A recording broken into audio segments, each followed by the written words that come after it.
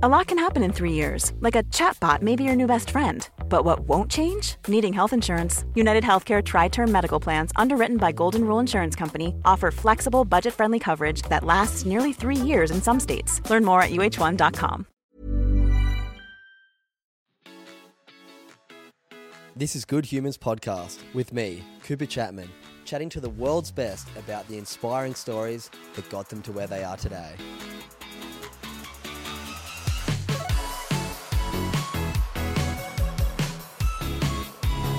What's going on, you good humans? Welcome to guest episode 138 of Good Humans Podcast with an Olympic gold medalist, world champion, world record holder previously, and Commonwealth Games gold medalist, Zach Stubblety-Cook. This guy is an absolute legend and you're going to love this episode. A big thank you to our sponsors, Drink a Repper. These guys have been supporting my brain and so many of yours for a long time. If you want to learn more about their incredible brain drink, head over to drinkarepper.com. Use the code GOODHUMAN. You can get 25% off everything over there. But most importantly, you can learn about the science. You can understand what their product is going to do for your brain. Short-term brain performance, basically think of it like an energy drink for your brain, and also helps with long-term brain health. So go check the science out. Use that code GOODHUMAN and get around it. Also, if you want to learn more about the Good Human Factory, the mental health workshops I run with big corporate groups like McDonald's, Apple, Telstra, Amazon, Red Bull. We've worked with some really big clients recently and would love to come and chat at your workplace or at your high school. You can find all of that over at thegoodhumanfactory.com. Also over there, you can find our merch, the What Are You Grateful For and Be Kind to Your Mind range are absolutely flying off the shelves. So if you use the code podcast, you can get a big 25% off all of our merch as well. And if you see anybody in public wearing Good Human Factory merch, go up to them and ask them what they're grateful for. It's our little community challenge to make sure everyone gets involved and we start spreading those positive vibes around our community. Okay, into today's episode. Zach is a bloody legend. You guys are going to have such a good time listening to this episode. I've spoken to Zach over the last year or two just through socials. We've been having a really good time getting to know each other just virtually online. And then, we finally got the chance to catch up. Last year, a couple of years ago now, Zach won gold in the Tokyo Olympics, which is just phenomenal. The only male Australian athlete to win a gold medal in the swimming at the Tokyo Olympics, and it was Australia's most successful ever Olympics for swimming. So to win the only gold medal is just crazy. The girls were on fire, and Zach, took home a gold in the 200-meter breaststroke, and he also took home a bronze in the mixed medley, which crazy, so cool, and really love getting to have this chat. If you enjoy the episode, do me a big favor, tell a friend about it, send it on, you can text it to them, you can share it on your social media. It really helps this podcast continue to grow, and it's a really good way just to get Zach's story out there because he deserves to be heard by so many of you. Also, if you enjoyed the episode, go and hit that 5-star rating, leave us a little review on Apple or Spotify, or most importantly, just hit that subscribe button because there's so many great episodes to come out this year. We have some really exciting stuff coming up, and would love for you guys to check it out. Also, one last thing before the episode, go check out the last 1% podcast episode. Episode 100 was a really special episode where you can learn all about the 1% Good Club, Instagram accountability groups giving 1% of their day to their mental health, 10 minutes of meditation, 4 minutes of gratitude. You can learn all about it on the last episode and hear a really special story from one of the group members. So go check that out. Would love you to let me know what you think of it. All right, let's jump into today's episode. Zach Stubblety-Cook. Welcome to Good Humans Podcast. How you going, my man? Very well, thank you. And I'm very grateful to be here, mate. I'm excited for this chat. We've kind of been connecting on socials for, I guess, the last 12 months. You said I couldn't remember how we first connected, but I posted who should I get on the podcast about a year ago, 2022, longer ago, 2 years ago, and somebody wrote you, and I posted it and tagged you. Yeah. And ever since then, you followed me, and we've been trying to make it happen. Yeah. And here we are. Yeah, we're finally doing it. It was a beautiful day on the Gold Coast and finally here. I know. Thank you so much for driving down, by the way. From the beautiful city of Brisbane, down to here on the Gold Coast. You said it was raining up there this morning and you've had a big morning of training in the pool. But, mate, your story is pretty spectacular. And for someone who's an Olympic gold medalist, a Commonwealth gold medalist, a previous world record holder in the 200-meter breaststroke, it's an honor to sit here with you, but it is also, it's really exciting for me to get to know your story because I just love young Australian athletes taking the world on and, getting to the very top. So, mate, how you going today? Yeah, really good. I mean, at the moment, we're in pretty heavy training. We've jumped back on that Olympic train, I guess. I describe it as a bit of trying to jump on a moving train when you get back into training, but it's been a good ride, and that motivation's really kicked in for Paris. So yeah, and Paris is coming up pretty bloody soon. I can't wait. There's a lot of people that I'm friends with who were just talking about over a coffee, like all these different people who have been on the podcast and ambassadors for the Good Human Factory. So I'm looking forward to being glued to the TV and watching all you guys this year, but it's going to be epic. But the first question I do always open Good Humans podcast with is, what are you grateful for in life right now, today? I'm grateful for the training I'm able to do. The last 12 months haven't been the best, but I'm really grateful to been able to train at 100% again. You've been plagued by a few injuries, eh? Yeah, a few here and there, but hasn't slowed me down too much, which is pretty fortunate. I've taken the rest where I need it. Been stubborn occasionally / most of the time, and really pushed. Sometimes challenged the physios, I guess, to say like, no, I'm good to go. Other times definitely been guided by them and the doctors to slow down. It's so hard as an athlete. Hey, you're saying you listened to India Robinson's episode on your drive down and her concussions and having to kind of go against what the doctors thought because they said don't compete, but then she went and won the event. So like, you must hear stories like that and be like, it is so important to trust the professionals around you, but you know yourself better than anyone. If you can, get through that training session, get back in the pool and get back to where you want to be after an injury. It's such a hard one sometimes. Yeah, absolutely. Like, I think it was a moment when she was saying the sports doc told her no. I was like, oh, I saw a specialist and he said the same thing. He was like, oh, you'll be right. Like, just take painkillers. But I was like, look, I can deal with like pain for 4 weeks, 5 weeks, whatever. But like chronic pain is a whole other thing to fuck around with. Like, I was like, so my sports doctor and I have been managing it for like, 3 weeks at that point, and saw him and it was like, oh, you're fine. It's like, man, like, I don't feel fine. It still hurts. Like, so, I left the same feeling, like, as she said, like frustrated and just like angry and just being like, well, the fuck have I been doing? I've wasted a week and like now I'm going overseas again to compete, or am I not? Like, what are we doing? And it didn't help. There was kind of a breakdown of communication. Like, ultimately that's what it was. And like, I was lucky. I really just was quite stubborn and was like, what is happening? We need to work this out like today. Yeah. And, I'm lucky that it's a team that listened. But like, yeah, I related so much to that. I was like, oh, I know exactly how that feels. Yeah, you can learn so much just listening to, even if it's like a completely different sport.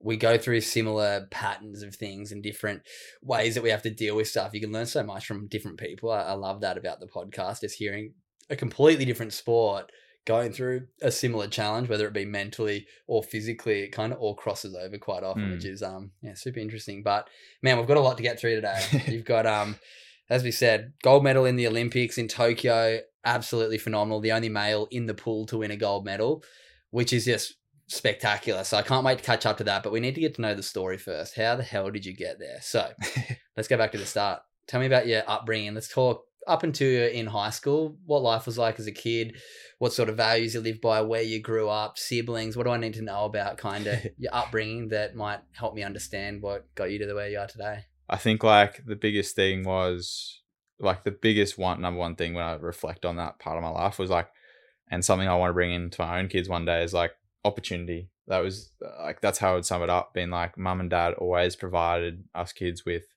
whatever we wanted to do. They'd try and make it happen. And that was purely whether it was swimming, like any sort of sport, school, etc. Like, it was like, I wanted to play water polo. Okay, we'll go work it out. We want to go play soccer, we'll work it out. Like, I think it wasn't a no, but it was always an encouragement and work it out yourself.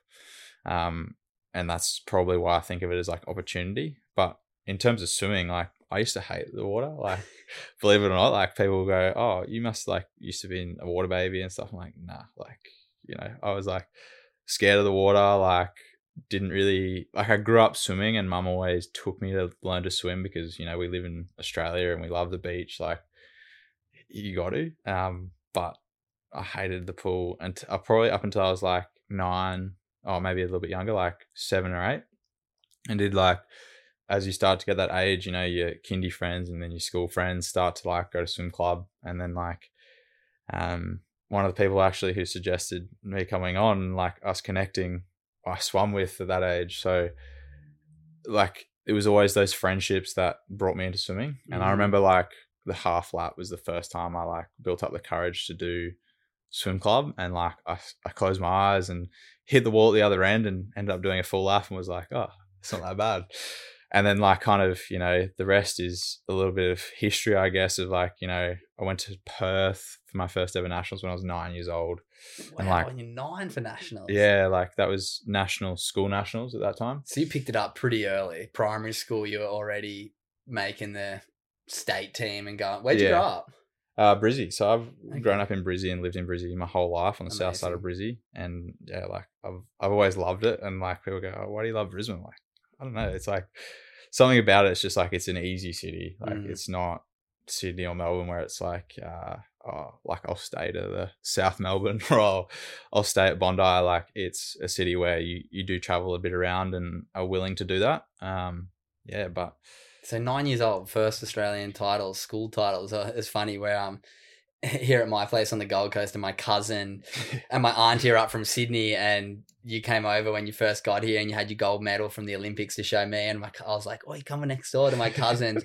And she was telling us about like, oh yeah, Hunter made it to zone but can't quite make it to regionals. I always remember those kids at school that would have patches all over them because they'd have like win everything. Were you that kid with just patches all over your uniform? Just swimming wise, but not in any other sport. I think I'm very much specialized in swimming from the beginning. It always breaststroke? Early on, and then it transitioned into everything, and then it focused back. So like, yeah, like when I was 9, we flew to Perth for a 40-second race, like, which seems like ridiculous now that I think about it, as like what was mum thinking?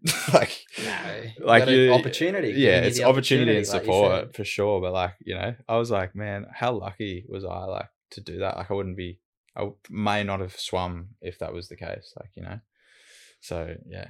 Wow. So let's move to high school now. You're obviously starting to get pretty into your swimming if you're already making national titles at 9, 10, 11, coming out of primary school. What was high school like for you? What was that experience like? Yeah, I mean, I was lucky enough to go to a school that supported the swimming and wanted me to swim and brought me on for swimming. So I was lucky to get a scholarship to a nice school in Brisbane, and I don't think I would be swimming today without that school. If I'm honest, like they gave me Churchy. So they gave me the opportunity to swim and focus on that, and like, you know, I was lucky that everything was there. So, you know, mum would drop me off at 5 o'clock in the morning and pick me up at 7 p.m. Wow. And like, that was kind of the routine for 5 years when I was there. And wow. So that was what school looked like for you, getting dropped off at a pool at school. Yeah. 5 till 7:30. 7:38 in the pool, school for the day, back to the pool. Yeah. Wow.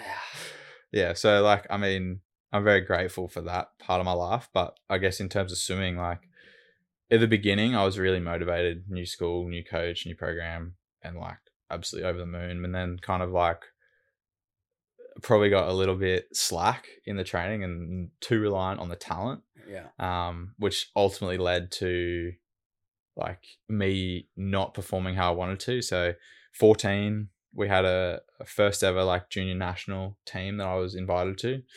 And the guy I've been racing and still race since I've been 9 years old, Matt Wilson from Sydney, like, and we still race. We raced the Olympics together, which was unbelievable.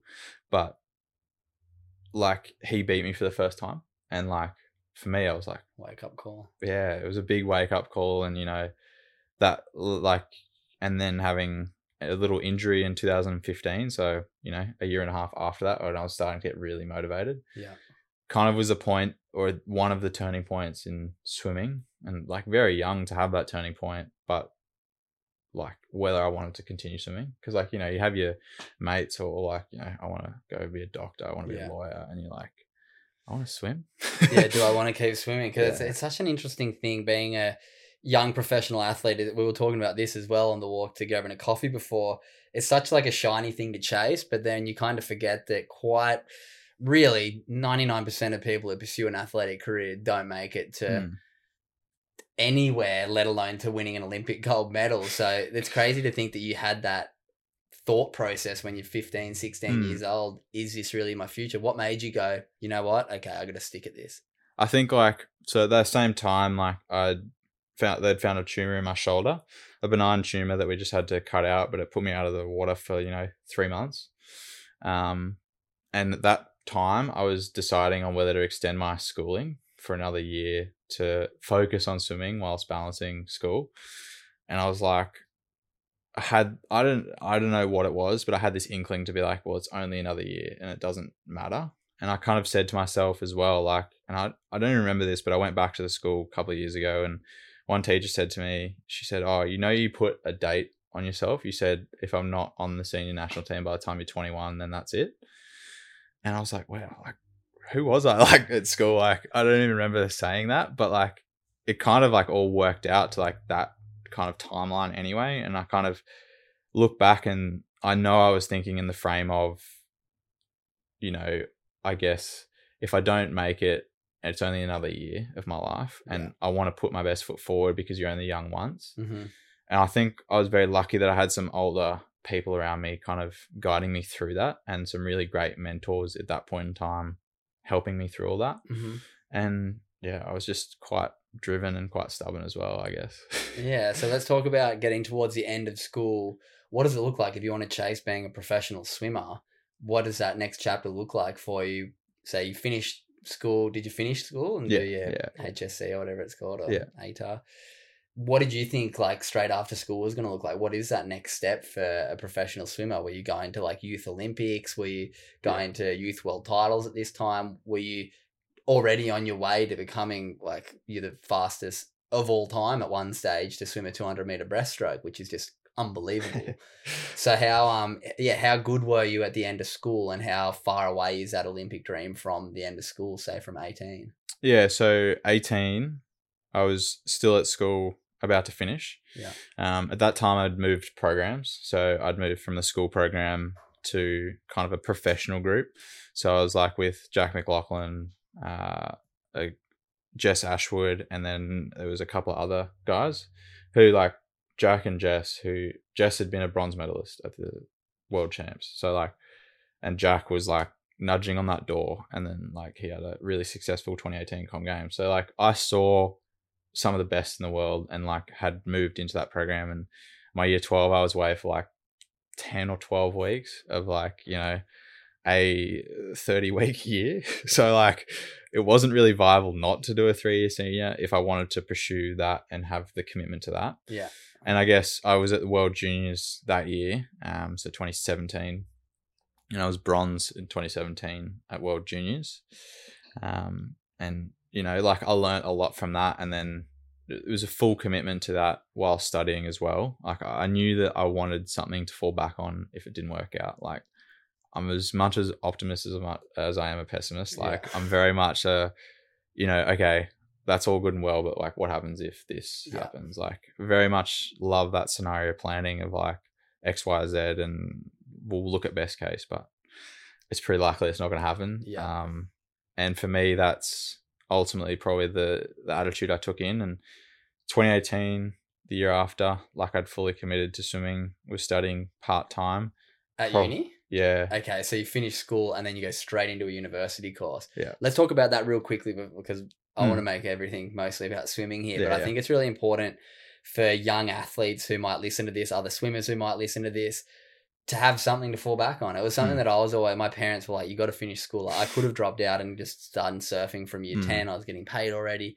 But my parents are always like, it's only 2 years of your life. Like you were kind of saying, they're like, you're not going to get them back to finish school. Just do it. And I'm so glad I did. Are you glad you got all the way to the end? Absolutely. I think like I've always taken the approach of like you're a person first before you're an athlete. Yeah. And like ultimately your athletic career might last till you're 35 if you're absolutely luckiest. In the 0.1%. Yeah. The 0.1% of the 1%, right? Like, but for me, like, it might last till I'm 30. So what are you going to do for the next 50 years? Yeah. Like if you're not finishing school or not having a backup plan or not having some sort of, personal brand, whether that's speaking, etc. Like if you're not having something to fall back on at 30, like you're starting from the bottom at 30 again. Yeah. It's wild. So what are you studying? So you went straight after school into studying. What are you studying? I was studying biomed at that point because I thought I'd do neurology, but that kind of fell apart pretty quick because I love like the brain and like how much impact we can actually have on it, and that we're still learning so much. Neuroplasticity is fascinating, hey? Wild. And like now they've discovered that new part of the brain that's like directly linked to willpower, and like it grows and shrinks based on whether you do hard things. Like, I was listening to a Huberman podcast on the weekend, Hormesis and stuff. yeah, and like he was talking to Goggins about like, and he was like, "Yeah, we should just name it the Goggins effect, like this do hard things thing." And like, it's very interesting that like we're still even learning. So that's what I wanted to do. And then after that, like it didn't really fit with swimming. It didn't really fit with me. So then I moved into like a business a little bit more generic and gives you options post a bit more. Exactly. And I did a bit of psych as well. So I was doing a business psych degree for up until last year. And then so you just kind of like, you're 25 now, yeah. So you've kind of just been doing everything obviously a little bit slower because you're full-time swimming, part-time uni. How has the juggle been? Who do you do it with? I saw you have like a partner with Monash or something. Griffith. Yeah. So Griffith, I've been lucky, like they've looked after me from day one. Like, that's amazing. To be fair, like they have 2 Olympic gold medalists running sports college, so they understand. The commitment it takes. Yeah. Like Duncan and Naomi have looked after me from day one. So for me, they've been very understanding and easy to work with. Cool. And I've been lucky now that they're partnered with Swimming Australia. So like, you know, I've just like been like, yep, this is cool. Like, epic. Yeah. So from there, like I've always had something ticking over in the background. It's good to have your mind not like completely focused on swimming, because that's how you get burnout so easy when it's just like everything, and then it makes the lows even lower because it's like, oh my God, I got nothing else. Whereas like you said, human first, athlete second, so important. Let's keep going with swimming now. So you finish school, you're studying. What does it look like for the journey? Because there is some people who are 18, 19 that make it to the Olympics. How close were you to being able to make it to Rio 26? Oh no, that's a bit. Rio 2016 was the first time I went to an open like nationals. Swim meet. Wow. Yeah. So, and I think I was 12th in the 2 breast. Yeah. So like nowhere near. So you had a lot of work to do. Yeah. I think I was a 216 swimmer now, then, and now I'm a 205, but you shaved 11 seconds. Yeah. That's a big. Yeah. So, but up until 2018, I went 207. Okay, wow. So you picked up the pace in that 2 years. What changed in your train? So you got 11th in the open meet to go to Rio. 4 years later, you're the world record holder, the Olympic gold medalist. Let's talk about that period. What if something accelerated, something happened? What was the magic thing? I think like shifting coaches and then seeing some of the best in the world and seeing what it actually takes. Yeah. Like for me, that was the biggest difference. And just like you move from a mindset of like a not mature athlete to a mature athlete where it's like, it's not whether you can do it, it's how. Like it's not, oh, I might do that. No, it's like, I will do that and like, I'll get it done. Yeah, wow. I think that's the mindset you really shift to, and you shift to like something that is all consuming and something that runs your life, but like you learn to have that balance as well. Because as you just said, like it's a dangerous game, dipping your toes in like in that sense. So yeah, like that shift is a lot to do with that. And in 2018, I went to the Commonwealth Games and I was a 210 swimmer and I swam a 215 in the heat. Like dog shit. I had probably like the worst swim I'd had in maybe 3 or 4 years. And talk me through that. What is it like for someone who's out there listening right now? Like obviously 210 means you've swum it in 210 before, but then you swam it in 215.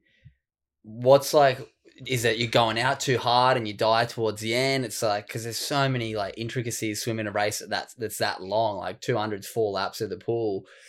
It's so much strategy, I'm guessing, that goes into that, and knowing when to push and when to kind of sit in someone's wake. Like, yeah, talk me through what happened in that race to, not have a good race in. Where was 2018? Common Games was here. I was here. Gold Coast. Gold Coast. Yeah, the Southport pool. So, yeah, like that race was the first time I was at open international meet. And like, if I'm honest, my race plan is typically like, you'd follow a race plan, you follow a process. And ultimately, like that meet was like, I was starstruck, overwhelmed, like you name it, I was feeling it. I probably didn't switch off for like 2 weeks. Like it was an interesting time because it was like you look up to people like, you know, Mac, Kyle, those kind of guys. And like, for example, like Cam, I was rooming with Cam, Maggie, like Cam McAvoy. Yeah. And James Magnuson, like All the I was best. rooming with Mac, and you're like, I'm around my heroes. You're like, and it's your first international yeah, meet. and you're like, and then you walk out for the race, and there's 10,000 Aussies like screaming, and you're like, oh my god, like what the fuck? What time won the gold in that game? 2:08, like 3, I think. Okay, so you're like, if you swam your 2:10 at your best, you could have medalled there, or maybe probably would have been like 4th. Yeah, Okay. But yeah, like so after that, I knew I could have done better, and I kind of fell into this really negative space and was diagnosed with depression, and that's probably the biggest shift I've had. Like, worked with the same psych since then. Yeah. And we've worked really well together and like gelled really well together to the point now where like he'll come into the gym and be like, what's up? And you'll be like, oh, fuck, like I'm caught out. But like 3 months after that, the work we did, we were seeing each other weekly. Mm-hmm. And the work we did together, like I swam 2:07.2 3 months later. Wow. So like it was all up here, eh? Yeah. It was purely mental. Like, yeah. Tell me about that if you want to go into it a little bit. But after seeing the psych, what was kind of the core, or like what was the root? Because I know, for instance, when I started seeing my psych, and telling him, probably very similar age, 21, 22, about myself kind of struggling. I was never diagnosed with depression, but I was just kind of telling him how I felt. And for me, it came back to this idea that my whole identity was Cooper the pro surfer. When my results were doing really well, I felt good. And when I was doing poorly, I felt really shit. Similar to you? Or what? Absolutely. Is that a lot of it? Like, oh, I didn't reach my goal in the thingo. Like, everyone thinks shit of me, but... Yeah, it's absolutely that. And it's like this, I got this identity caught up with not feeling good enough ever. Yeah. Like it was never good enough.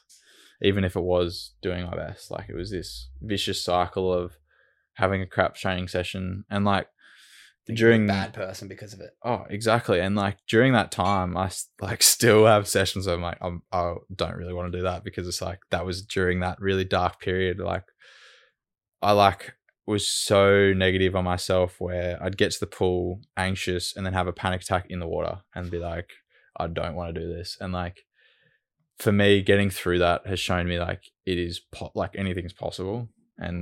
But like it was all tied back to this like stupid belief like that you weren't good enough for some odd reason. And whether we like it or not, our brain sometimes plays tricks on us. Yeah. And like your first international meet, you start saying like, oh, I just am not a good international swimmer. Yeah. It's like, oh, the stories we tell ourselves are just so toxic sometimes. Yeah. Wild. So what was he saying to you that kind of helped you in that 3 months? Because obviously you've swum your fastest ever 3 months after having maybe one of your worst meets, probably looking back. What was some of the stuff that he was taking you through? Because I'm sure there's someone listening right now who is in that pretty victim mindset, in that destructive mind right now. What were some of the helpful things that you got told to help you with your mental health through that dark time? I think like we moved away from an outcome focus and purely to, well, the simplest thing was the controllable. Yeah. And like, what can you control and what are you going to do to help yourself, first and foremost? And like, for me, that was like, I got back into a bit more photography and taking photos and enjoying that journey a bit more and being like, how fucking cool is this? Like, I'm representing the country. And then I think the other piece was like, learning where the hooks are. So like for me, like it was that catching yourself. It's that self-awareness. Yeah. So it was absolutely that was like, and I still do it today, like with different things. Cause like different things frustrate me for sure now, but like watching for those hooks, watching for those, like, what do I need? And I think it's probably progressed still to this day and I'm still learning about it. But today now it's like, it's more about what do I emotionally need than physically. Like physically is taken care of most of the time. It's the controllables. Yeah. So for me, it's like now it's all about, okay, am I emotionally getting joy out of what I'm doing? Like, is this person going to give me that? And being like, no. So why am I asking them for it? Yeah. And I think that ultimately like helped me mature as an athlete. Yeah. And yeah, like back then, yeah, I was a young 18-year-old ready to conquer the world and wanted to do it all. And I can still remember, like, we had to retrial for that meet because I didn't swim as well. Like, I didn't swim well enough to be qualifying for Pan Pacs. And so 2018 Com Games, didn't swim well enough to qualify for Pan Pacs 3 months later. Which is like another international meet. Yeah, it's like, so if you were putting it on a hierarchy, you put Olympics, World Champs, Pan Pacs, Com Games. Wow, okay. So is it bigger than Com Games? In for certain events, because it's international, whereas Com Games is only in the Commonwealth, obviously. Yeah, and Com Games, like, well, because Pan Pacs includes America. Yeah, it adds. Yeah. It's a different game. Yeah, like, yeah, absolutely. So yeah, like and then so I had to requalify, but I can distinctly remember like ticking every box, and the feeling I had before, and I've never had it, maybe once after that, but like the feeling I had behind the blocks at that Pan Pac trials, I was like, no one's getting in my fucking way. Like this is happening. It was like, it wasn't confidence in the sense of like, I'm the best in the world, like I'm gonna rip it into this. It was like, I believe in myself. Like it was the complete opposite of what I was like at Com Games. And it took a lot to get there, but like I probably never felt like that since. But like, how'd you go in that in the qualifying? The qualifying, that's when I swam 2:08. So I was like, that was the first time I broke 2:10, which is a big milestone in 200 breast. So like, yeah, that's a big step. And then a couple of weeks later it was 2:07. Wow. So you qualify for that. Let's fast forward. What did you do? A world champs before? You won a world champs before the Olympics, eh? No. So I was fourth. The Olympics, your first ever international first. Yeah. So I was fourth. You did it the right one, didn't you? Yeah. Got to peak the peaks, right? Yeah. So I was fourth in 2019 in the world champs. Yeah. So behind an Aussie, a Russian, and a Japanese guy. Sounds like the start of a jag. Yeah. So let's talk about the qualification now for the Olympics. So you got fourth in the world champs. It's got to hurt not getting a medal there, but also shows you, okay, I'm obviously trajecting in the right way. I had the shocker in the Com Games. How'd you go in that Pan Pac Games? I was second to that. Okay, so that's it was the first time I beat Matt Wilson, the Aussie. Okay. So it was the first, the guy I grew up with racing, it was the first time I'd beaten him in 4.5 years. Wow. So it was like, I'd prove to myself I can be the best Aussie. Like, because he was ruling the pool since the Rio trials. Yeah. And for breaststroke. And it was the first time I'd been like, nah, like this is my time to rip in. So, and then like a year later he beat me, but you know. A year later, yeah, crazy. Yeah.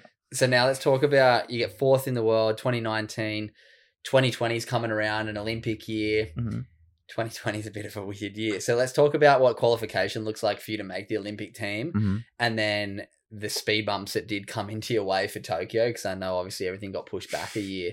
So what was that like for you? So like 2019, you get fourth in the world, and I'm like, we're in the right spot because like I'm low profile. Like, can only be an underdog once. Yeah, low profile. I'm training like the right direction. We're moving well. All of those things are going well. And like 2020, probably really hungry, like excited. I'm like, oh, I'm gonna go to the Olympics. Like this is really cool.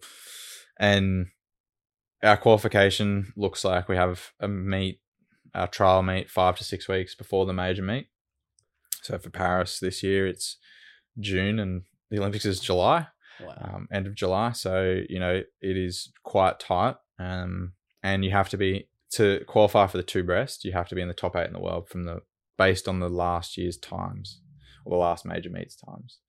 So for us next year, it's a 2:08-ish. And that's the qualification, as simple as that. And then like you can qualify via relays, but you have to be within certain times. And as I was saying to you before, like if you're taken as a relay swimmer, you have to swim. Like, so even if you go, they've made all these new rules that you have to swim. So wait, only 8 people can qualify for the 200 meter.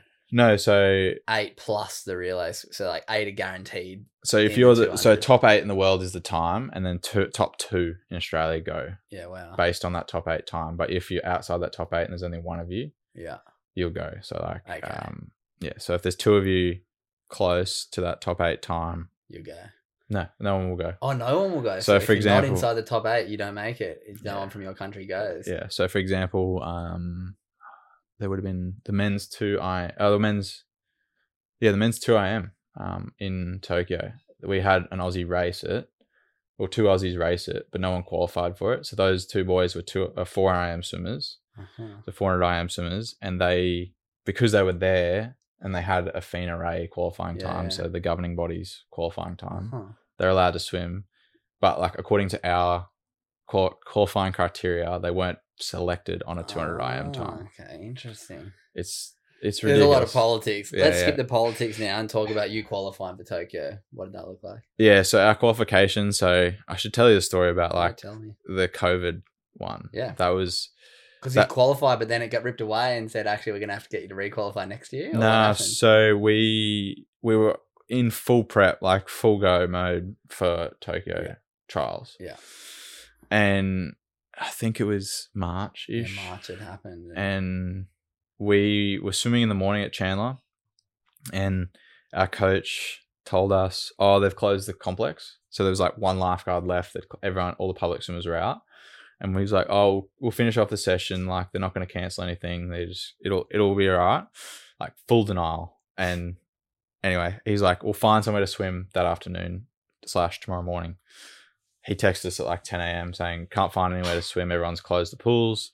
I'll find somewhere for the morning. Train yourself this afternoon. So all of us go for a swim. Like I go to a local pool at Centenary, and I remember getting out and having like 4 text messages from a bunch of people and then an email. And the email was like, Swimming Australia important. And I was like, oh, cool. Open it and they're like, ScoMo's now announced, or Scott Morrison has now announced that we will no longer send an Australian team to the Olympics. And we're like, oh, fuck, like, cool. So like at that point, the Olympics hadn't been delayed yet, but we were kind of like paused on training. And then everything kind of over the next 2 days kind of shut down. Everyone pulled out of the Olympics. The Olympics got postponed. Yeah. And then the Olympics got postponed, which to be honest, like in hindsight was an absolute blessing for me. Like gave me a whole other year of maturity as an athlete. Because I think like my psych and I, we've spoken about this a lot, being like, we both believe that if I raced in 2020, I wouldn't have had the result I had. Wow. Purely because I was falling into that same mindset of like 2018 of like not being good enough, or like tying results to like personality. So like it wasn't it was a good thing in hindsight, but like at the time it hurt. Yeah, I bet it hurts because you spend years trying to train for this Olympic and then you get told, we're not going. It's like, oh my God, another 4 years maybe. Yeah. So then through 2020, still obviously finding ways to train. Yeah. Still swimming somewhere. Yeah. So I was swimming at like one of my mates' places. He just had a pool and like tied a rope to the fence and just was swimming like stationary for like half an hour a day just to keep the feel of the water. And then doing a lot of gym work. And I like Mac Horton and Jack McLaughlin, like we did a lot of Zwift sessions together, like on the bike. Like we'd all be virtually logging at like 5 a.m. and just like sit on the bike for 3 hours together. And it was like, we kind of made the most of what we had. Yeah. And I think I can still remember it was like weird. We'd do gym sessions together, like our squad virtually. And you're like, it feels so weird thinking back to the time, like a couple of years ago. It just like, it's like we actually did all that stuff. Yeah. Like quarantine. When you explain quarantine to someone, you're like, well, we're going to catch up to that because you had a beautiful quarantine because you sat there with 2 medals around your neck. A bit better than some other people. Yeah. A bit better than the guy who came fourth. Yeah.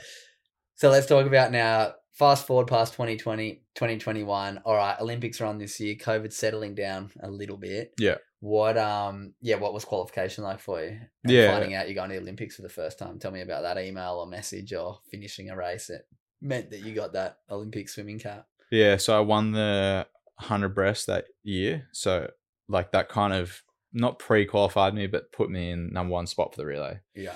And then the 200 breast was a couple of days later. And that was like my pet event. The 100 was like a bonus. So I was lucky that I was like, it took a little bit of pressure off that 200 breast.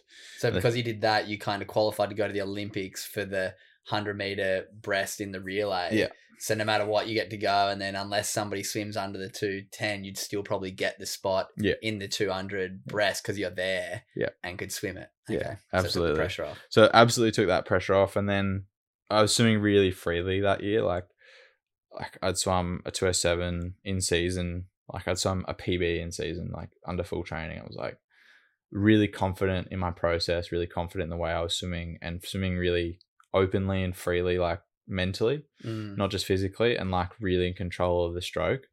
Because sometimes breaststroke's one of those fiddly strokes where you try harder and you go slower.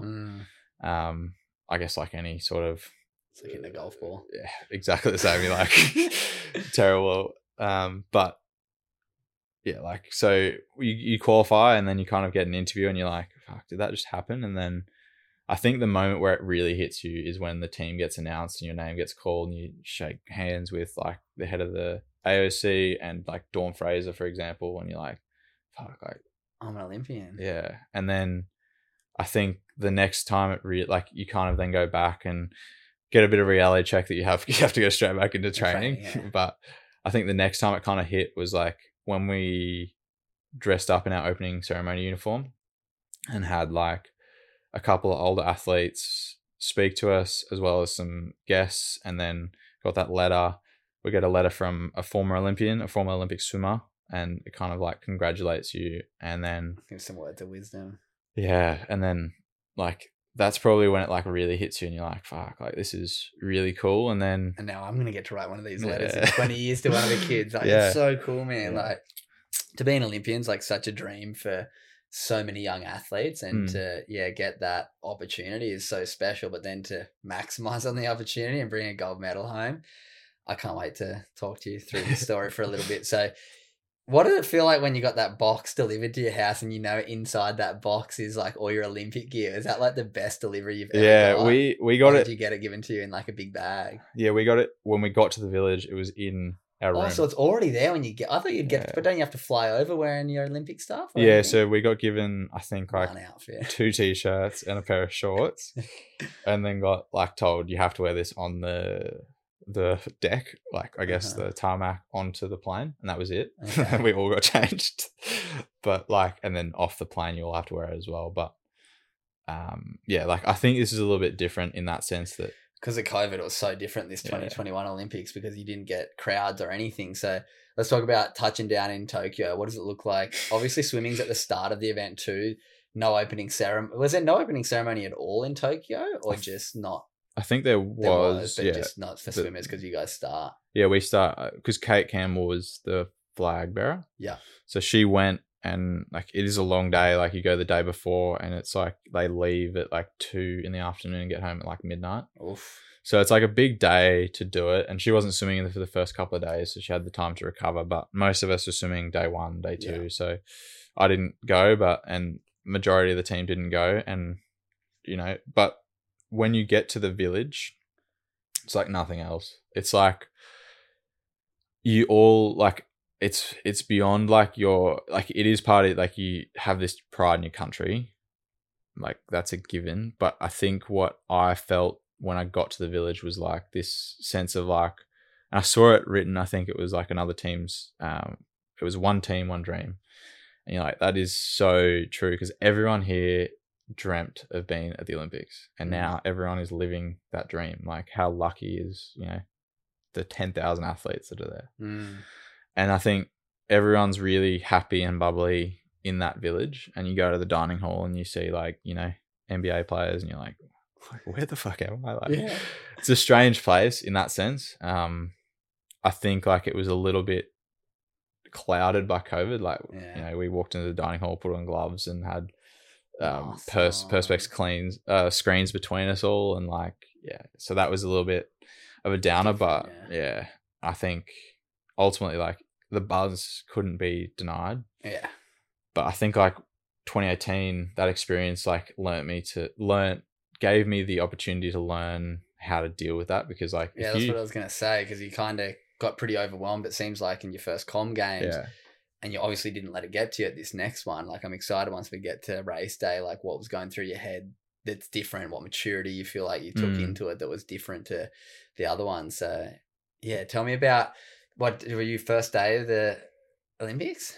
So I was day 1 was the 100 breast. How'd that go? Well, I'll tell you about the camp beforehand. So, because you'd find this interesting, and like I've written in the book, like there's a photo of me having a scan. So we got rushed off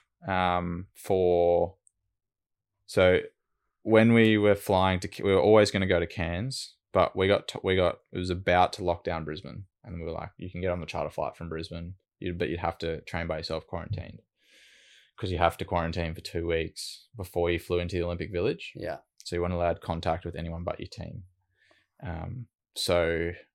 Or inside the bubble, as like we saw in the NRL and everything. Yeah. So, and because of that, we missed our Monday night, which is a key session for the week.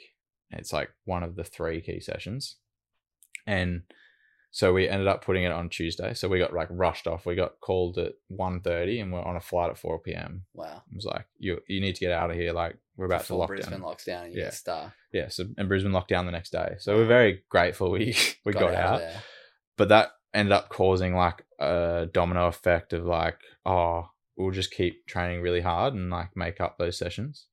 And we did make up those sessions. And ultimately, I think it's probably what led to me having a tear in my groin. So like breaststroke, your groin is like one of the things that it's always stressed, but the worst time for it to happen is like right before a meet, because like you can't kick properly, you can't load it. Yeah. So it was 2.5 weeks before the Olympics, and like the head noise that was there was like unbelievable, because it was like, and I just said to the coach, like, I do not want it scanned. Like, I don't want to know. Like, I'm happy to limp my way through this. Like India. Yeah. Like, do not want to know, because like, if I know that there's something wrong and I'm going to cause more damage, like I'm going to carry that through the heat, the semi and the final. Like I'm going to have that little voice in regardless of like how headstrong you are. And ultimately, like we did get a scan against my will, and then we found that like there was a tear and it had healed pretty much. But like, you know, that shrouded that whole Olympics. But like it made me have to think about the process that much more and be like, you've done the work. Like this is the polish. And once we got to the village, it kind of like all kind of rolled into place. But going into that day one, like bringing it back to that day one, like I swam like what I believed not as well as I wanted. Yeah. And then that head noise all started again, just to be like, well, fuck, like, is it because I haven't swum breaststroke for 2 weeks? You know, like, have I missed my timing? Have I like, you know, you start to question everything. Like, oh, is it because I'm at an international meet? It's my first Olympics. Is it the pressure? Is it the questions just start coming? So you did that first heat. Do you not make it to the semis in the 100? No. Okay. No semi, no final. So that was it for that till my 2 breast. And I was like, you know, left for 4 days to be like, you know, you have to refresh, get better, hit a little bit of work so you can feel that load again and hit more that 200 stuff. And then, you know, like the 2 breast, that heat, I was so nervous because of that 100 breast. I was like, fuck, like this could be it. This could be like, because all we spoke about for the 3 years prior was like to swim your best race in the Olympic final. That's all you can ask. Yeah. And like whether you win or lose, you'd be happy with that. Yeah. And that's why I was the most nervous, because I was like, I don't know how I'm going to go. Yeah. Like I swam average and now I'm like, fuck, like do it. Like, is this going to happen again? And I'm going to miss it again. Is it going to be Com Games all over again? Yeah. Like, wow. So, you know, that was the most nervous I'd been. And like, I got through the heat first and I was like, oh, this is fun. Like, now it's like about enjoying this moment. And like the semi was that next morning, because we had flipped. So normally we're morning heats, finals at night. Yeah. But because of the scheduling was a bit weird in Tokyo. It was the opposite. So like 10 a.m. was the finals. So semi-final.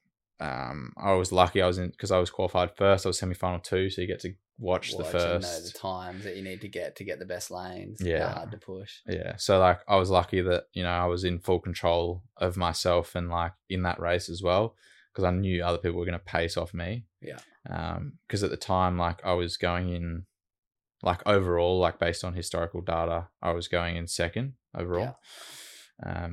and first based on like the last 12 months. Yeah. So you're in form. Yeah, I was ready to go, and like that semi is probably one of my favorite races. But the final, like, did you do the semi and the final on the same day? Nah, so you get a full 24 hours. Yeah. So yeah, like you win your semi. Yeah. In the best lane for the final. Yeah, lane 4 for the final. So I was coming out last. So like, yeah, when you get called out, you come out last. Yeah. How's that feel getting called out for Olympic final? Zach Stubblety-Cook. It's interesting. I mean, like, hard though because there's no crowds too. Like, what an interesting event. I mean, I was lucky. Some of the team was finished, so like we had some of the team in the some Aussies there yeah, and like I didn't really like look up at them beforehand. Definitely after, but like beforehand, like mindset wise, like walking out into that final, it was like still, it was like, I don't know how to describe it in words, but like I've only ever had that feeling probably twice, and it's like pure, like you're hyper dialed, but everything's like still, and you're just like, your thoughts are like flowing really well, but you're not overthinking. You're just like, oh, like for example, it's pure process and pure like flow. Oh, it was incredible, and that's probably like my last memory beforehand. And like my last thing, like remember I thought about the last two things were, I remember right before I stood on the block looking down the end of the pool and seeing like there's like 20-30 cameras, and then there's like these giant Olympic rings and the podiums behind all the cameras, and I was like, fuck yeah, like how cool is this? Like this is the Olympic final, like this is all I wanted, this is the dream right here, and like I get to be a part of it.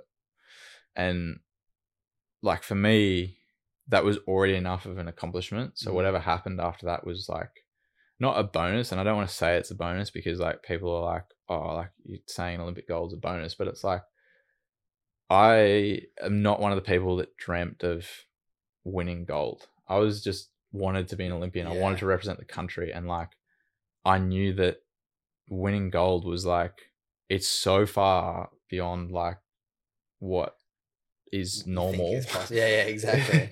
That like, yeah, it was just like so far fetched, and like then to be in that position, you're like what? Holy. And then like to touch the wall, I just didn't believe it. I was like, no. Tell me about that final. Tell me, how'd you swim that final? What? Obviously, there's probably not much going through your head at all, but yeah, tell me, how does it feel like jumping off that block? Do you lift because it's the Olympic final, or is it like, I gotta keep calm myself? It's not like a 50-meter freestyle where it's just like fucking go as hard as you can. You have to play a bit of a game and a bit of strategy. How was that swim for you?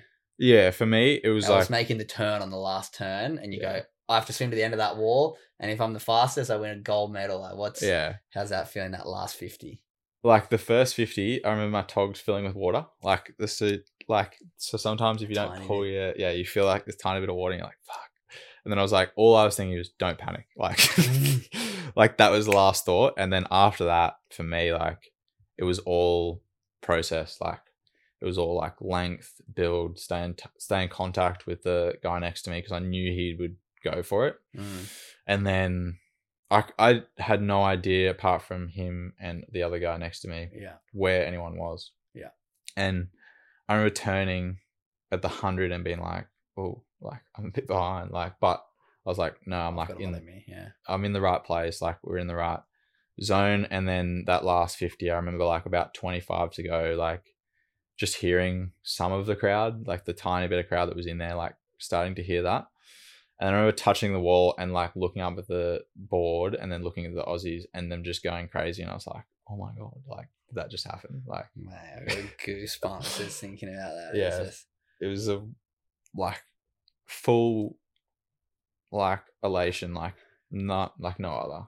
Like it was wild. Mate, that's so sick. Like congratulations. You're the only Aussie male to win a gold medal at the Tokyo Olympics. And when you think back to Australian swimming and men's Australian swimming, mate, that's an achievement that not many can say they've done. So you should be so proud. I'm excited for the next kind of chapters of the journey. then you went on to win a bronze medal as well in that Olympics. What was that race like?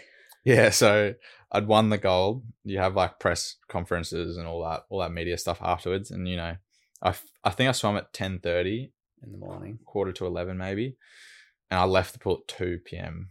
So I was just like, but after I'd swum, I got this like, one of the relay coach came up to him and was like, congrats, you're swimming tonight. Oh, was it the same night? Yeah, so the heat was that night. And I was like, oh, cool. No worries. Like, I guess I'll park that I just won. Like, a gold medal. Yeah. Like, call every person I know that wants to chat to me and be like, I'll chat to you after the Olympics. Yeah, so then like I swam that night. And that was really cool to be a part of. Like, we had our most successful games in the pool ever. Wow. In Tokyo. And you think about like Australian swimming history, like it's pretty wild to think about like that. And it's pretty humbling to think about that I was like a part of that. Yeah. And yeah, like. And added to the success, bringing home 2 medals. Yeah. So Emma and Kaylee were still racing. Yeah. And the Matt Temple and myself were the 2 males and there was 2 females. So it was the first time it'd been raced a mixed gender event at the Olympics. So it'd been raced at World Championships before, but this is the first time it's been raced at the Olympics. And Matt Temple and I were both finished our individual races, and we were the only 2 in marshalling because Kaylee and Emma were like racing and then racing, like coming straight to the marshalling room. So we were like, oh my God, like this is crazy. Like we're just sitting here and we get to race with the greatest Australian Olympian of all time. Not quite at that point, but now she is. Yeah. And Kaylee, who's like on her way to be the greatest female backstroker ever, like full stop. So like it was really humbling to race with those 2 girls and like really cool to have a team dynamic and very different. Yeah, how good does it feel standing on stage with like a team of Aussies getting a medal and watching the flag get pulled up? So sick. Like it's unbelievable. Like that and like standing on the podium with one of your best mates is like 2 of the best memories I have from swimming. So what is it? You swim 100 meters breaststroke in that one? Yeah. So Kaylee swims 100 back, breast, fly, free. Okay. So Emma's in the free. So because it's mixed gender, each team has their own strategy. Yeah. Okay. Which is like kind of been really cool to see. Yeah. Because it's like, do you put, obviously men's times are a little bit faster than women's at the top level. So it's like, which stroke are you going to pick up the most on? Yeah, exactly. And like as a percentage, or do you have the depth in that event? So for example, like our 100 fly is like our women, like Emma won the 100 fly. Yeah. So do you put Emma in the 100 fly and then put a male 100 freestyler?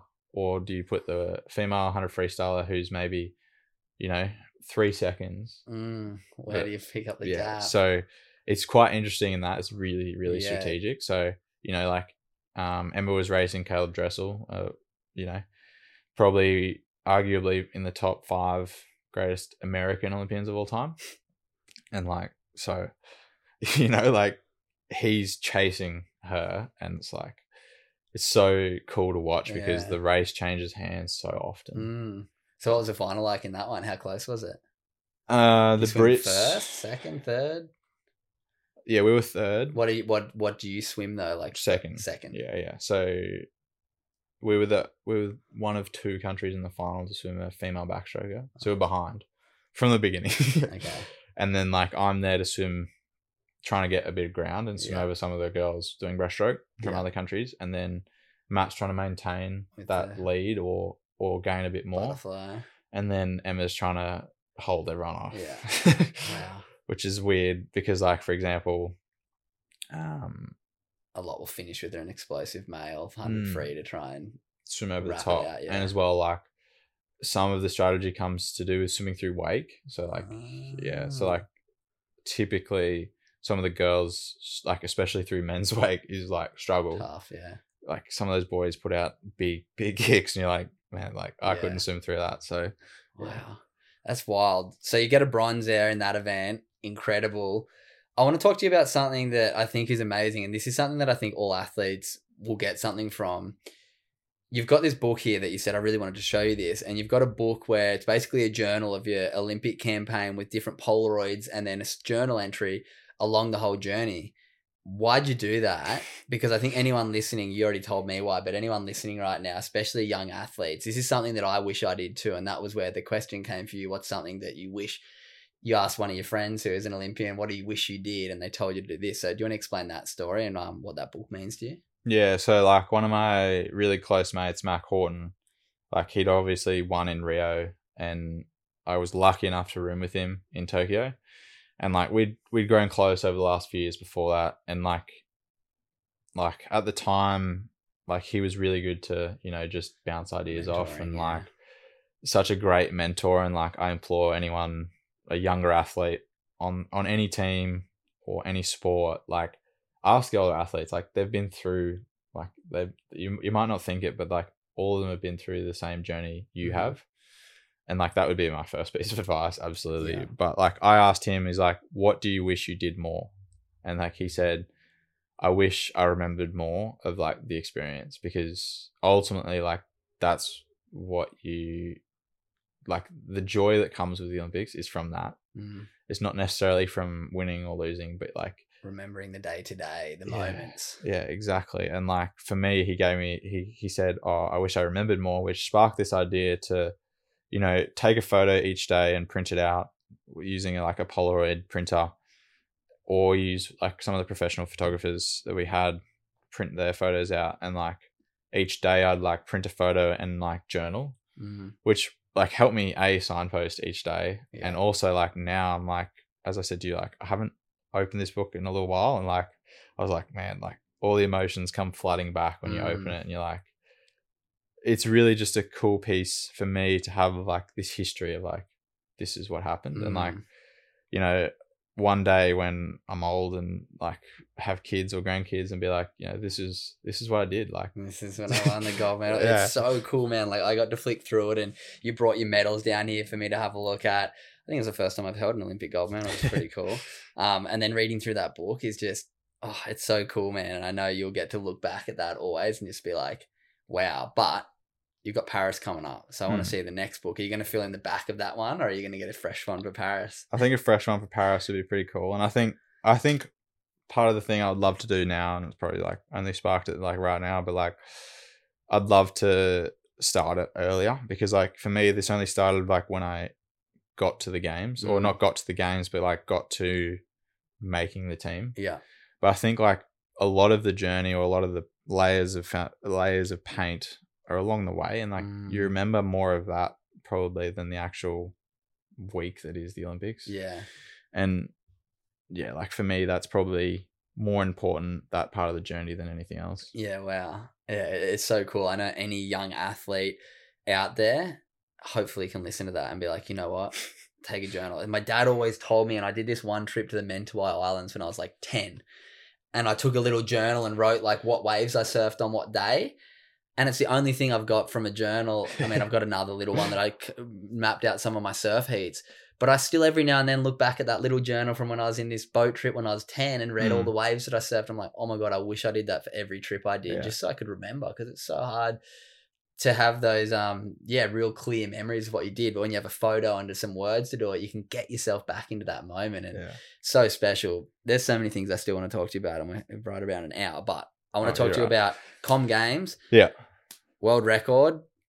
And Paris, what's coming up. So let's go to Com Games now. So Com Games a year after the Olympics, which normally doesn't happen, but it's in Birmingham. 2 golds, a silver. Two golds and a silver. Talk me about Com Games. What was that experience like? Com Games was an interesting one, because we just had, like, I broke the world record in May. Okay, well, let's go to the world record first. Yeah. Tell me about that, because breaking a world record, like winning an Olympic gold medal is one thing, but breaking a world record is like, I mean, you'd obviously wouldn't swap it for your gold medal, but it means you're the fastest to have ever done something that so many people have tried to do. So yeah, tell me about breaking the world record. I mean, that was really surreal, because I wasn't expecting it at all. Like, the couple of months beforehand hadn't been the best training I'd ever done, but they'd still been decent enough. And for me, like mentally, I'd had to really overcome the post 2021 like re-identity, because it's like you win Olympic gold and people say your life changes, and it definitely does, but you decide whether it changes you as a person. And I think, like, I love the Bourdain quote, like, about the journey should change you. Like, it's simple as that. Like, you should be growing, you should be changing, but people always don't really like to think like that. But does it change you for the better or the worse? No. It's obviously going to change you. Yeah, like, it was a unique experience that I'll never, or may never have again. Like, hopefully have the same experience again, but we'll see. But, like, you know, coming off the back of that mentally, like, because there's a lot of things around, like, post gold medal depression. Yeah, what did you have a plan in place, or did your psych work with you at all? To, like, yeah, was there any support around that? Yeah, I mean, like, I had a really good tight knit support system at that point. Like, you know, we had a really tight knit nutrition, sports science, and probably, like, obviously psych and physiology. So, like, we had those people and my coach obviously around me to really guide me through that. And, like, believe it or not, it was actually my nutritionist who said to me, she was like, you know, like, you're an Olympic gold medalist. Who cares what you do next? Like, that's it. Like, you've peaked at the Olympics.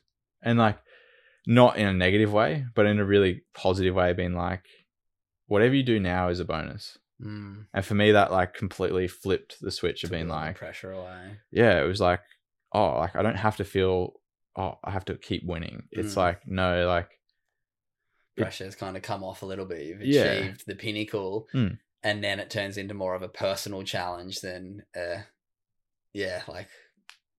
can see that. Yeah, it's a nice way to look at it. Yeah, so that led me into the world record swim. So at our trials before the World Champs last 2022, we had the trials, and I was swimming well, so I'm a decent heat, like, really in control, and then stepped up as the final and was like, oh, this is gonna be like a 206 high, like 206 mid maybe.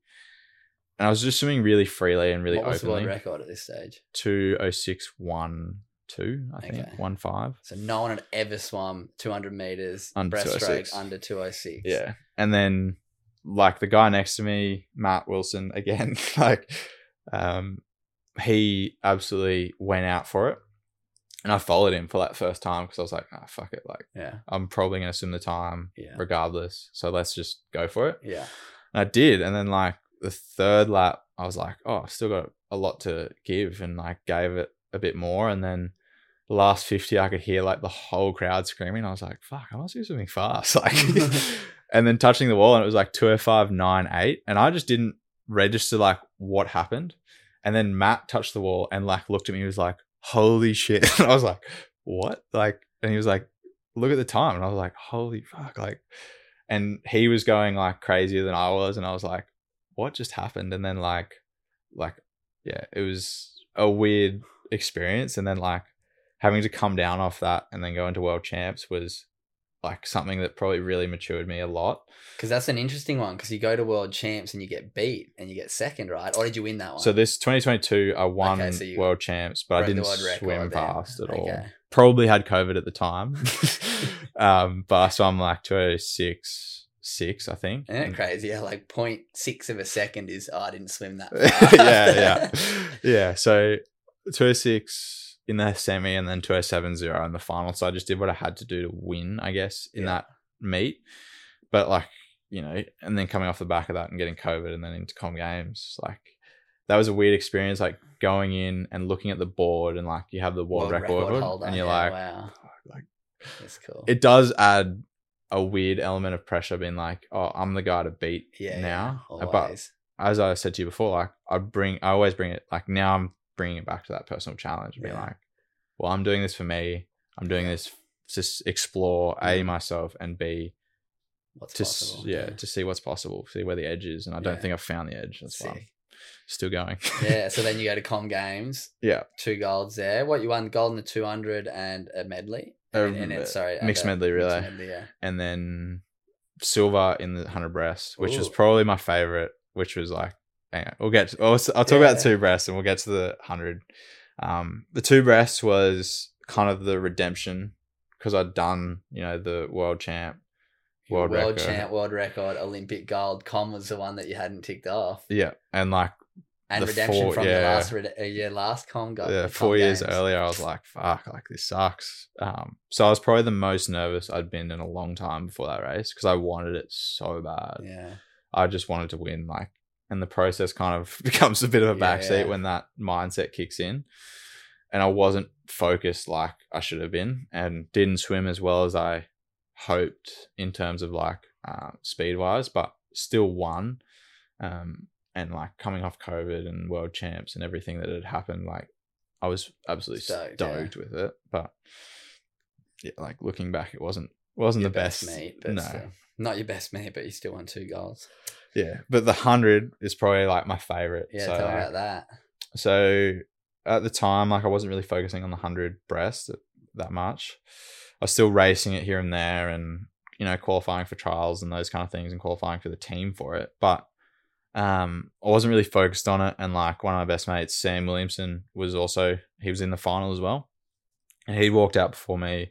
I think I was in lane 5, so I was second qual into the final. And Adam Peaty, who people may know, but he is like Usain Bolt of the 100 breast. Wow. I guess revolutionized the 100 breast in terms of stroke and stuff. And like since 2016 has been the guy to beat. Yeah. Anyway, he'd broken his foot beforehand and been a big comeback story for him to get there. And anyway, so like we're in the UK, so he's like royalty there. And like I walked out after him, but I remember them calling out Adam Peaty and the whole crowd just going like off. And it was like the first time we'd swum in front of like English crowds again. And yeah, like, so it was like 10,000 people screaming his name. And then I walk out and it's like not as big as reception or anything, but like, I was like, how fucking cool is this? Like I'm in a race with like one of my idols and like, I just get to enjoy this moment because I had no expectation. And then touching the wall just second. Behind him? No, behind another Brit. And then Sam Williamson was third. And that was his like first international meet and his first international medal.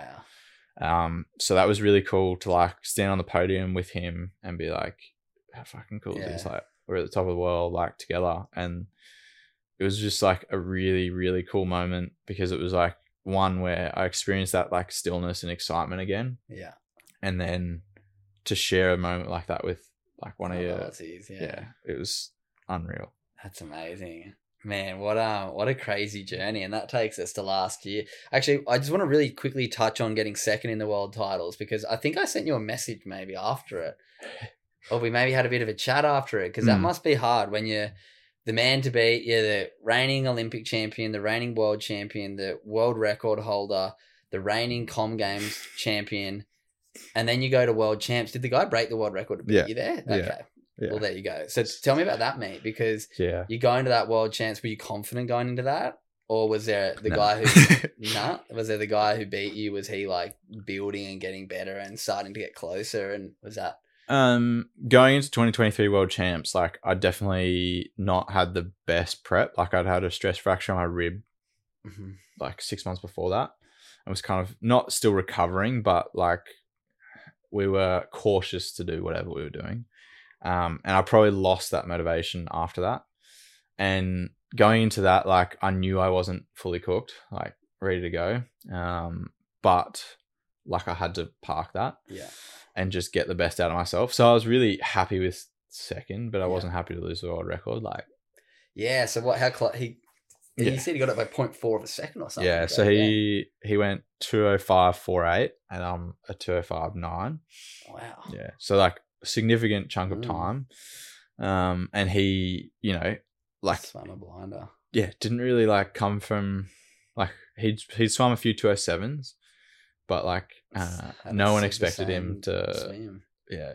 Like so for example, like he'd won the 50 and the 100 and he'd run the 100 in a really wicked time. So everyone was like, oh, he's a beast breaststroker. Yeah. Everyone was like, oh, he's the 150 guy like now. Like he's the 50-100 guy to beat. And we were like, all of us 200 guys were like, oh, like he'll be in the final, but like he'll die off. And then we all got to like I talked to a few of the guys afterwards and we like all said the same thing. We like got to the 100 and was like, oh yeah, we'll get him now. like just didn't kept going. And we're start. like, Wow. fuck, like shit. You just had to meet. Wow, that's crazy. Yeah. See, how was that after that event? Like mentally, like you said, you're like, I'm happy because I still competed well considering the injuries that I was carrying through the year and into the event. But yeah, losing the world record, losing the world title, and the external expectation maybe from the country, from the team, did that weigh on you much? Was it hard to overcome mentally after? I think like the year before had probably taught me to not feed into those hooks too much. Yeah. But I guess mentally afterwards, like it was like almost what needed to happen, like as part of that journey. Like I think for me, 2023 represented a year of a lot more growth than, and mentally mostly, like, and maturity in understanding my training and understanding what I need to get the best out of myself. And off the back of that, definitely like was disappointed.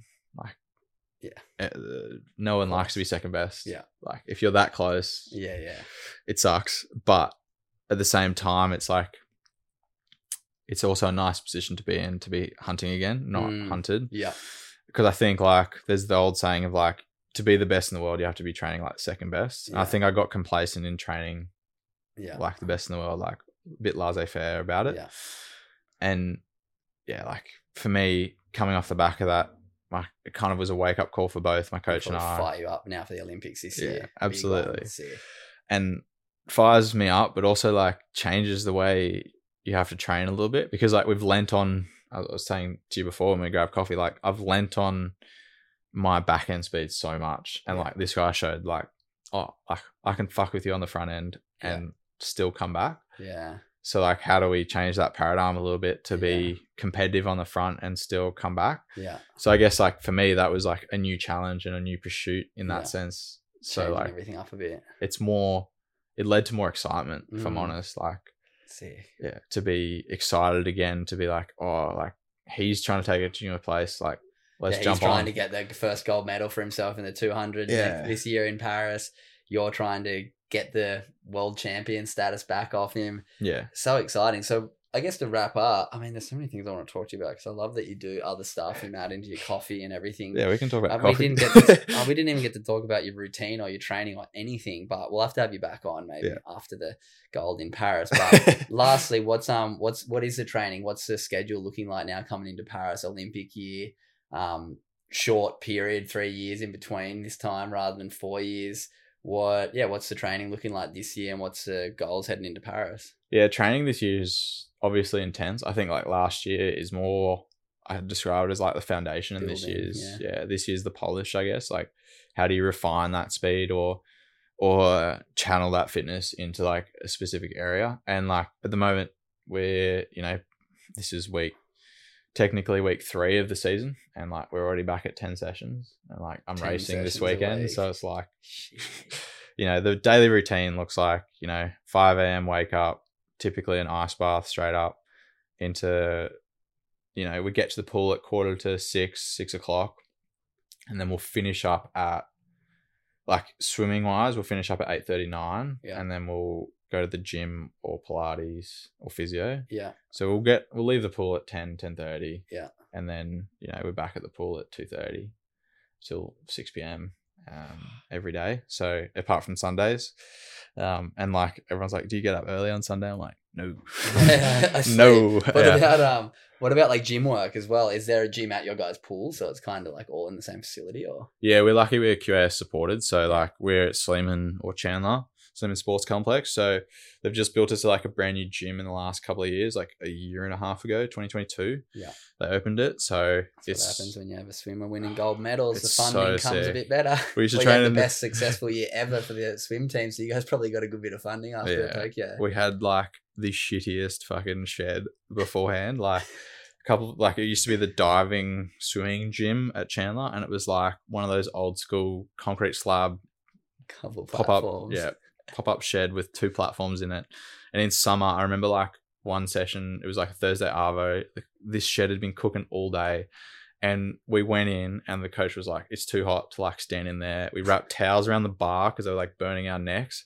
And then he'd just be like, oh, you just rest outside between the sets. And we're like, what? Training in the sauna.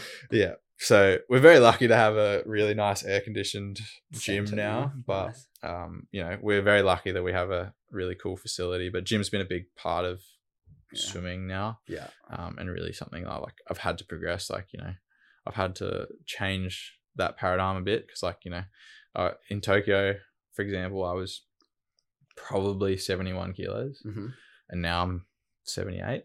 Wow. So you put on some. Yeah, you have to put try and put on some mass to increase that. Power. I guess power through the water, because that's the way the sport's headed. And something I've had to just shift. Mate, well, there's so many more things that we can talk about, but I'm going to leave it here because I'm very excited to watch you in Paris this year. I've got plenty of people to cheer on, and you're going to be very at the top of that list. It's been really cool getting to know your story, man. Like you said, we've been kind of connecting on socials for a while. You've been a great supporter of the Good Human Factory, doing some stuff around gratitude yourself, and I guess supporting the work that I do, which has been really cool, and getting to share with you this morning a bit more about what I do. Hopefully we can connect as the future goes ahead. Obviously a very good human with a great heart and a really positive mind. I'm going to get you sorted in a bit of merch as well before we go. But the last question I do finish all of my podcasts with, and you're going to know the question. Drop my ring. The last question I finish with is, what does being a good human mean to Zach Stubblety-Cook? I think for me, living by the values, living by your internal values and sticking to those. So I think living with integrity for me is part of being a good human, and I think that encompasses having a standard. For me, it's always give your best. Yeah. And that's something I live by, for better or worse. Yeah. But I think it's always been and for me, the value of helping others and kindness is something I definitely live by, and am willing to stand on that, regardless. And I think that's something I've been brought up with as well. I think that's what it looks like. Love that, man. Well, beautifully answered. I guess lastly, just where can anyone find you to follow along the journey? Obviously, social media is a good place, and last little chance to plug where they can find you. Yeah, definitely. Just on socials is the easiest way to follow me, and hopefully launching something with a bit of coffee soon. And I'm sure coffee connoisseur. I'll plug it when you get some. Send me some down, and I'll get it out to the Good Human audience, because I know I like a good coffee, and I'm sure the audience will as well. But man, thank you so much for jumping on. If you've enjoyed today's episode, do me a huge favor. Make sure you chuck it on your Instagram story and tag both Zach and myself. Give us 5 stars, all that good stuff. But yeah, mate, thank you so much for tuning in. It's been an absolute pleasure. Thank you for having me. It's been awesome. My guy. Ever catch yourself eating the same flavorless dinner 3 days in a row? Dreaming of something better? Well, HelloFresh is your guilt-free dream come true, baby. It's me, Keke Palmer. Let's wake up those taste buds with hot, juicy pecan-crusted chicken or garlic butter shrimp scampi. Hello Fresh. Stop dreaming of all the delicious possibilities and dig in at HelloFresh.com. Let's get this dinner party started.